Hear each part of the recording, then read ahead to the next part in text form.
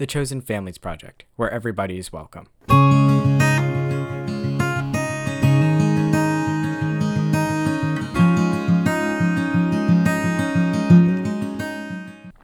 Hello, everyone. Welcome to another episode of the Chosen Families Project.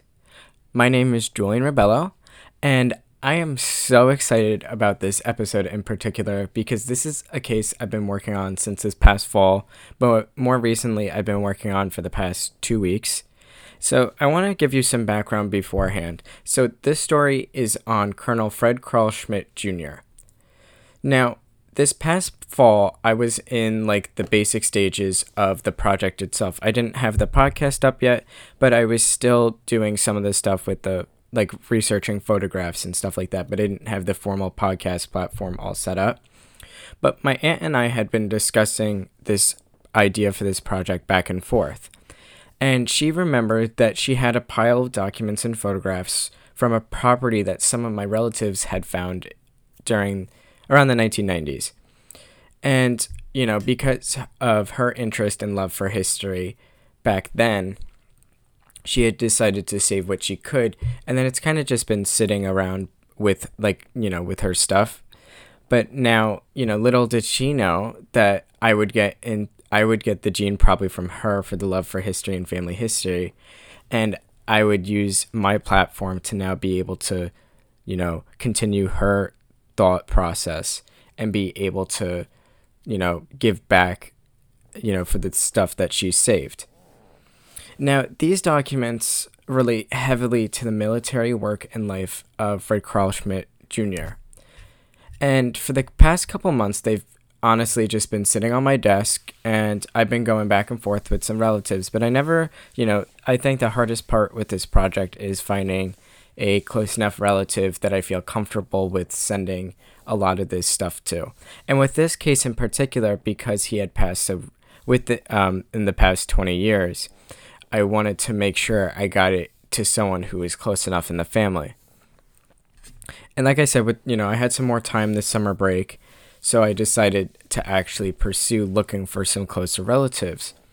Now, with some luck, I was actually able to locate Fred's grandson. And then I had just waited for a little bit because I reached out at first and I didn't hear anything back for a little bit. That's normal. I don't, a lot of these times when you message people, sometimes messages go to spam or things like that. But I was able to hear back and I was absolutely ecstatic. And, then within this past 2 weeks, I was able to actually send all the files and documents that I digitized first over to his grandson. So I want to dedicate this episode to the legacy of Colonel Fred Carl Schmidt and his family, as well as my aunt for her tenacity and love for history, for saving a piece of family history that would have been lost to time. So here is Fred Carl Schmidt Jr.'s story. Fred Carl Schmidt Jr. was born on December 28, 1915 in Newark, New Jersey to parents Fred Carl Schmidt Sr., born 1885, and dying sometime before 1950, and Margaret E. Illing Schmidt, who was born in 1889 and died in 1975. He also had a younger sister named Edma Mina, and she would when she got married, she would marry a gentleman with the last name Van Horn. She was born in 1909, and his sister passed away in 1994. So the family had lived together in the 1920 census at 110 Garrison Street in Newark, New Jersey. Now, this address is really crucial because this is the address that would be associated with the family for almost 100 years, and why these documents were likely left behind at this location in particular. In the 1930 census and the 1940 census, he also lived with his parents at that address as well. And I believe by that time, Edna had moved out and had gotten married because she was a little bit older. And around that time, back in the mid-1930s, he was valedictorian of his high school class, already showing, he was a very smart individual and as much of an intellectual as he was. And in 1938, he had graduated Rutgers University in Newark with a full scholarship and he majored in chemistry and biology and had took 144 credits. Now, these documents that I found included Fred's resume from around right before he retired, so around the 30th of June, 1968. And, this is when, like I said, it was right before he retired from the formal military service. But, I love seeing these type of documents because not only he goes into a lot of detail about his education history, as well as some of the work that he did. So I'm going to read some of those details out to you now. For his education, Fred, in 1938, he attended Rutgers University and received a Bachelor's of Science, taking 144 credits. From 1947 to 1949, he attended the Air Force Institute of Technology for Industrial and Engineering Administration, with that taking 68 credits in that. From 1949 to 1950, he attended Cornell University and had received a degree in management for 36 credits. In 1952, he attended a service school at Air University as a logistics staff officer for a logistics staff officer course for 6 months. Then in 1955, he attended Ohio State and had received taken a course in a business organization for 3 credits. Also, prior to that, he also attended another Air University in 1954 for an electronics officer course. In 1956, he attended George Washington University for a course in resources management. And finally, in 1963, he went to the University of California for Information Sciences and Command and Control Service schools. I'm also going to read, with his resume, he put what he did during certain years. So I'm going to talk about some of those positions because it is pretty detailed. So from 1942 to 1947, his principal duties were in supply and services. He restructured supply management system at Wright-Patterson AFB, which resulted in control of and reduction in consumption of base supplies.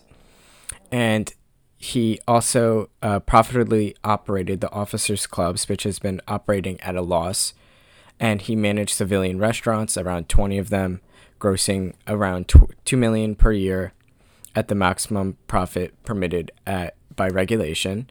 So from 1947 to 1950, he attended Cornell University and then the Air Force Institute of Technology. From 1950 to 1952, he was the chief of supply division at the Headquarter Pacific Division, MATS. And there he established policy, initiated logistical procedures, and directed planning for supply and services for all the stations covered by this Pacific Division of MATS. From 1952 to 1953, he attended Air University and instructed in research and development.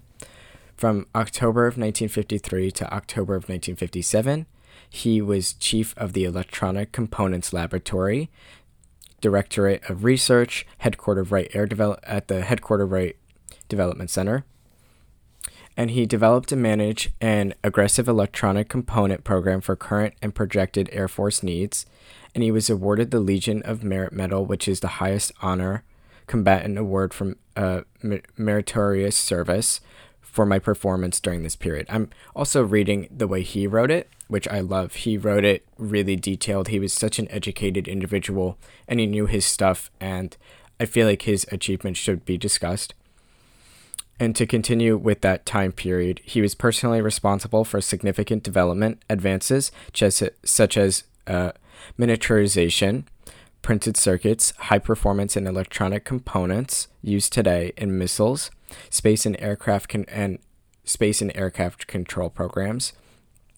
He also directed during that time period some of the initial efforts in research and development for solid-state components, which provided the basis for present capabilities in microelectronics and integrated circuits. Now, this was during the mid-1950s. Electronics and all this stuff were kind of in their infancy, per se. So for him to be able to start working on this stuff at this time period was really crucial.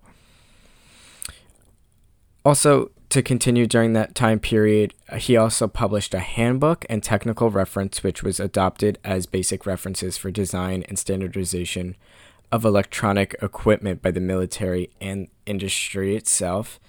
And he supervised 200 military and civilian personnel with a $16 million budget and an average of 120 active contracts. So that was from October 1953 to October 1957. Then, from November 1957 to June of 1960, he was the chief of Semi-Automatic Ground Environment, the SAGE System Project Office. He managed and directed the development and engineering of the SAGE system itself. He prepared programs for research, development, testing, and implementation. And he coordinated with using command, other services, and joint agencies.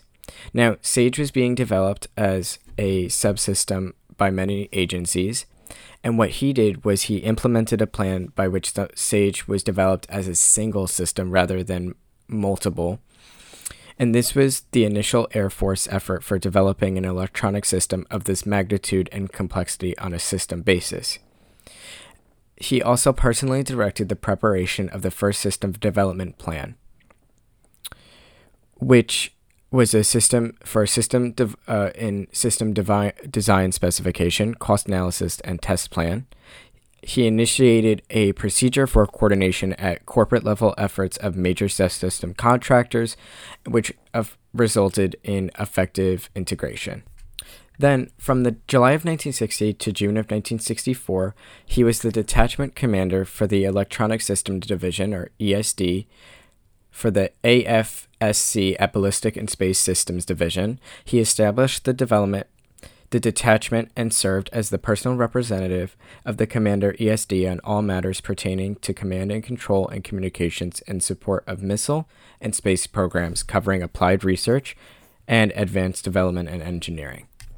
Then, from 1964 to the present of when he had published this resume in 1968, he was Chief in Command and Control Division for the DCS and R&D headquartered U.S. Air Force, and he worked directly with the DoD, Secretary of the Air Force, JCS, other services and government agencies. So now by this point he already had established himself, but now he was working as a chief and working with high Air Force personnel. And I believe he also had top secret military clearance at this point. And he established working relationships that have expedited approval and funding of command and control programs. He was responsible for formulating and managing research and development for Air Force Command, Control, and Communications, or the C3 system programs. He established long-range Air Force development objectives and translated operational requirements into hardware and software. And he was assigned to HQ USAF specifically to organize and control C3 in research and development. And he prepared the first development planning document from which the present technical inputs of the C3 programs were derived from. And he personally initiated and directed the preparation of the original master plan for Air Force Tactical Command and Control, which is now an approved planning document. And he initiated the Advanced Development Program for Tactical C3 and obtained necessary funding for that as well. And he organized and was the first chairman of the Joint Service Office, consisting of senior technical representatives from all services to review and recommend the DDR&E disposition and funding of Joint Service C3 programs. So this man had a lot of work around. He was very intelligent and had a very thorough record. And especially, within 30 years of his military career, he had been able to really establish himself.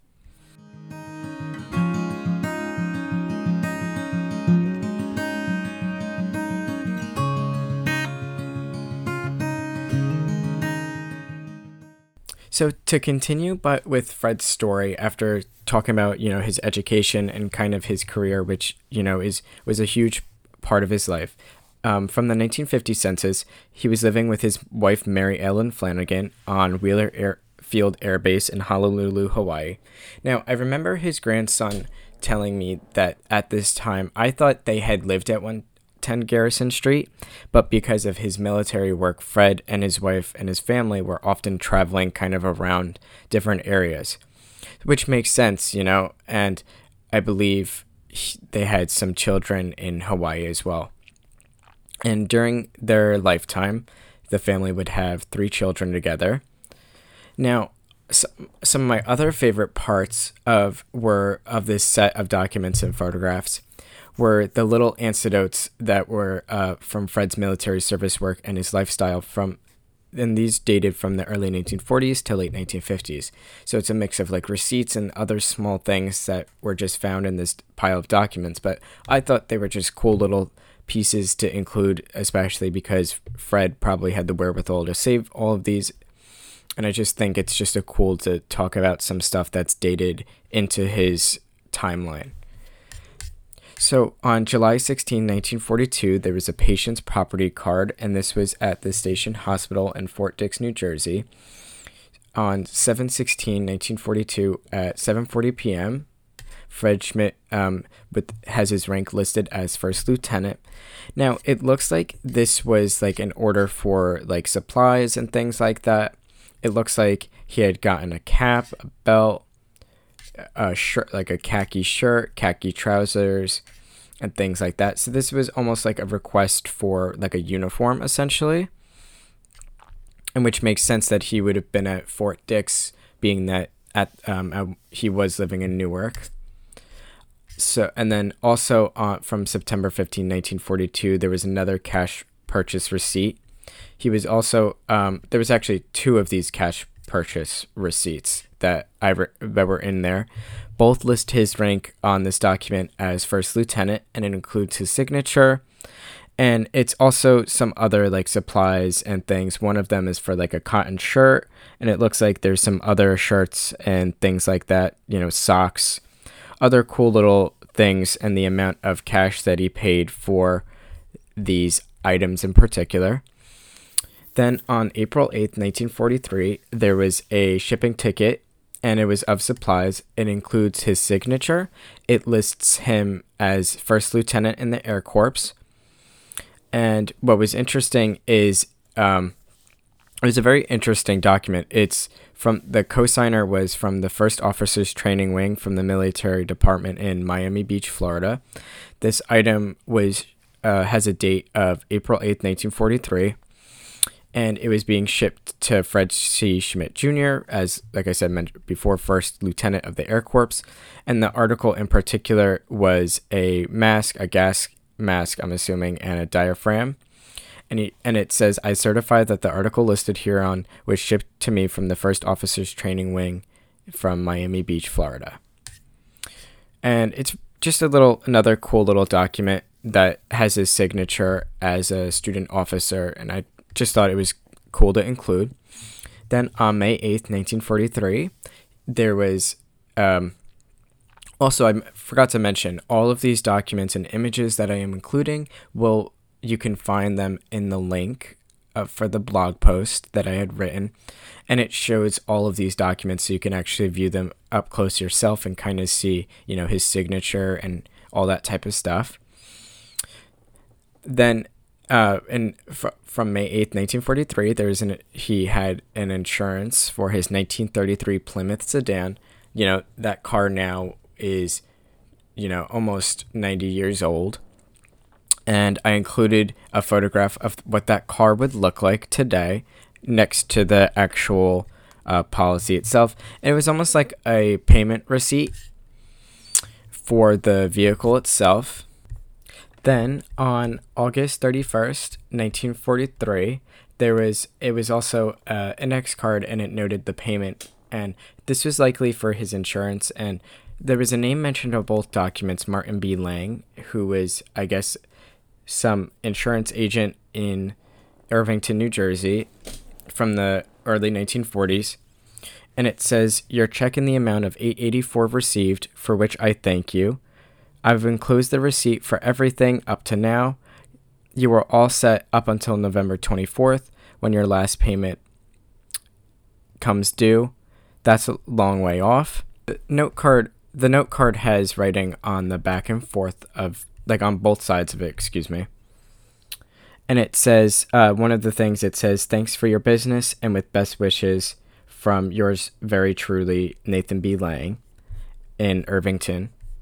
So then I also put in the mix here from the 1940s up until 1968. I put some other military documents that I found. They could be dating from earlier in his military career to even later when he was, as from his resume from before, we know he did a lot of planning and all these different like procedures and things. So I'm not really sure when these are from, but I just decided to include them at this point anyway. So one was a note for returning carbon copies of acknowledgement of delivery forms, and another was a notebook discussing different camouflaging methods, and it was likely handwritten by Fred himself, which was really cool. I only included some of them, but I think there's around 6 or 7 different notes in the blog post itself, and it says notes on how to organize a combat squadron, this was likely written by Fred himself, and I think it is so cool to see how he kind of organized and, what was his thought process and how meticulous he was with his military work. Another little time capsule that I found, or a little piece, was a note to Sergeant Smith. So this was probably, like I said, around the 1940s or 1950s. And it reads, "Could you furnish this organization with a few pounds of coffee to be used for the organization coffee pot? Thank you in advance, Captain Springer." Which I thought was just really funny that was included in particular, as a coffee lover, but, something that he decided to save from his work. One of the crucial and probably biggest pieces to this was during the late 1950s, or around, a lot of these are from December of 1958. This was a big manila folder, and it had receipts of his travel and requests, and his rank was lieutenant colonel. And it's, when I actually looked through that folder itself, I only included one image of it. It was really cool because it had, passenger tickets, all this type of stuff. And it was request for authorization of leave of military personnel, all this type of stuff. And it was likely from all of his travels that he did in the military, which I thought was really, really cool. Then there's a letter from January 8th, 1959, and the letter is from William Levison. It was addressed to Lieutenant Colonel Fred C. Schmidt at 234 Eagle Rock Avenue in West Orange, New Jersey. And it's written on a piece of letterhand from the doctor himself, which I thought was really cool. And like I said, this letter on the top is dated January 8th, 1959. It reads, "Dear Freddie, I was really deeply touched when your mother told me of the great honor that was awarded to you. Only few people realize that we owe our lives and safety to people like you who work so devoted and unselfishly. Congratulations to you and your family. They must be very proud of you. And to be honored, I am a little proud myself being one of your friends. My family joins in wishing you luck. Sincerely, William Levison." And he was a doctor at 75, or MD, at 75 Lincoln Park in Newark, New Jersey.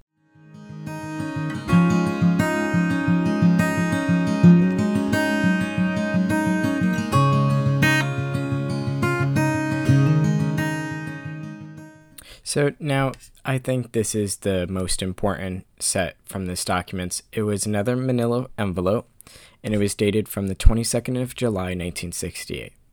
And this was for his retirement ceremony, and it includes the photographs of his retirement ceremony, as well as 2 really beautiful group pictures with his military classmates, and one of them actually has a list of all the names of the individuals and all the signatures of the individuals.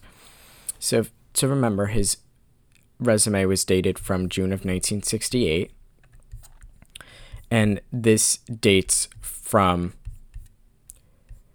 not that long after, but this was for his retirement.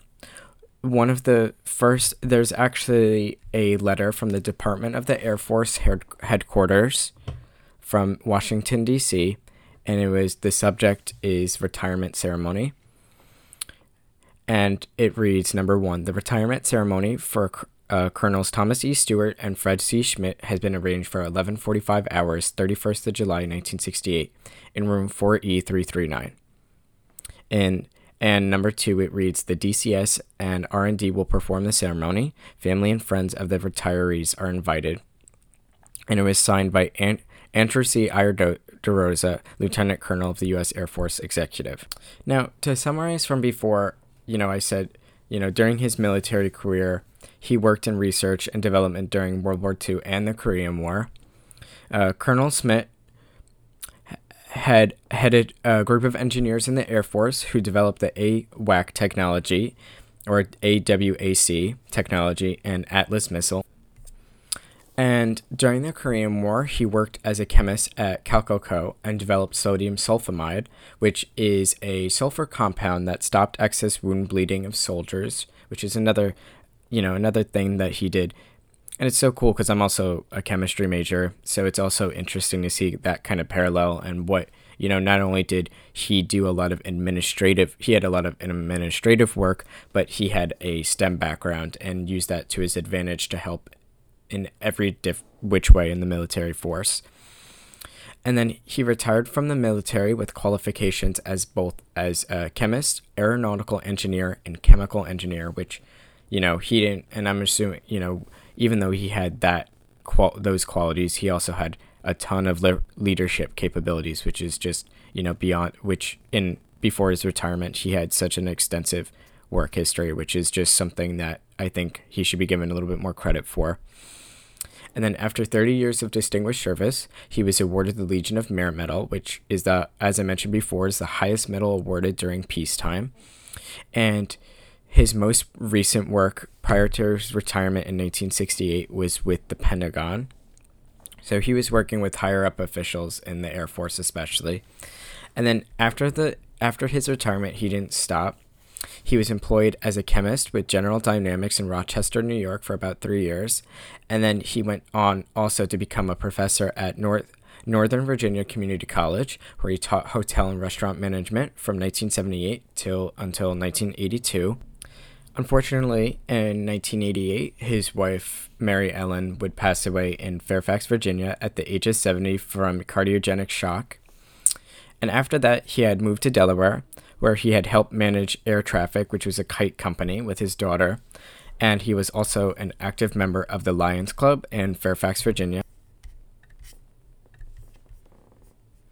Unfortunately, Fred would pass away on October 5th, 2004 in Seaford, Delaware. He is buried in Arlington National Cemetery in Virginia. And throughout his lifetime, to summarize him, he was a very educated individual, traveled across the country, and left a legacy of a military career and being a caring family man. A line from his obituary summarizes him as well. He was a loving father and grandfather who doted on his grandson, and he enjoyed reading and watching football. Not only was he someone who was able to have an extensive military career as an intellectual, he was someone who had a very awesome personality and, was able to spread love to the world and especially to his family. And I have to say, this is probably one of the most fulfilling episodes I've done to date for this podcast. And I actually was able to speak on a call with Fred's grandson for about 30 minutes, and who had knew him during his lifetime. And, oftentimes when I return these documents to people, not that they're distant relatives, but they may not have known them in their lifetime necessarily. And, this is definitely the closest, relative-wise that I've been able to return to, and it's just kind of, really, it was such a crazy experience. And I got to hear what, Fred thought of receiving everything and being able to look through everything and kind of, who his grandfather was, even though he only met him, later in life. It was, later in Fred's life. It was very interesting to kind of see, what his perspective of his grandfather was like based on, because, I know he had mentioned that a lot of, with a lot of relatives passing away in his family, he kind of didn't know, for certain history.